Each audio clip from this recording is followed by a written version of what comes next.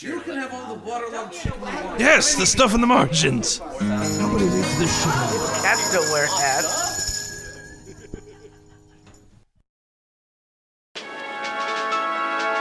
And now, here to bring you the most historically significant events from around the globe which occurred during the month of February. It's this month in February.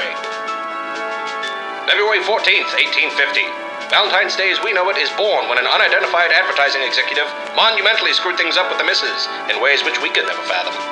Please, my love, I implore you. What must I do to prove just how sorry I am?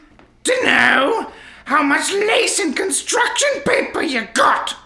Plenty! And on that note, February 14th, 1929, Chicago. Al Capone's gang ruthlessly guns down rivals in the bloody St. Valentine's Day massacre. But I brought you flowers. February the 11th, 1990. Nelson Mandela, after 27 years as a political prisoner, is released. I want to thank LAPD detectives Martin Riggs and Roger Murtaugh. While I disagree with their methods, I'm grateful they were able to finally revoke Diplomat Rod's immunity, so this sort of thing never happens again. Barring some drunken outburst by one of the detectives, I'm pretty sure they will go down in history as heroes of diversity. February the 2nd, 1882. James Joyce is born. The legendary Irish writer would go on to publish several acclaimed works such as The Dubliners, Ulysses, and Finnegan's Wake, as heard here on this rare recording. James, come in.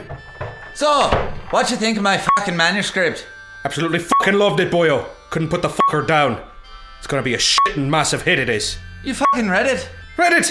Of course I did. Fuck you.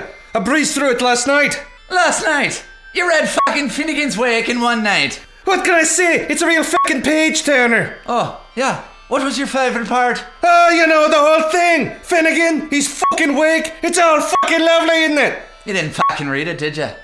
Look here, we'll make a fucking fortune selling this shit to English majors alone. Now, do you want your booze money or not? Aye. Hey, to literature! To literature! February the 19th, 1878. Thomas Edison patents the phonograph. Mr. Edison, what does the future hold for this amazing phonograph machine?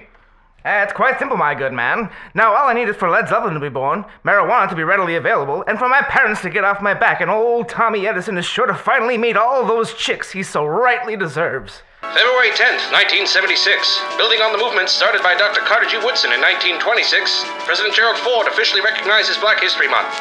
And 42 years later, the all-white cast of the Stuff in the Margins podcast gathers to write a funny little joke about it.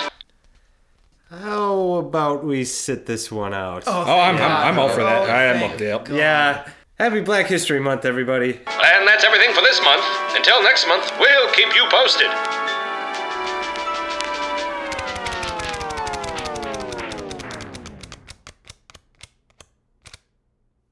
You can have all the waterlogged chicken you want. Yes, the stuff in the margins. Nobody reads this shit.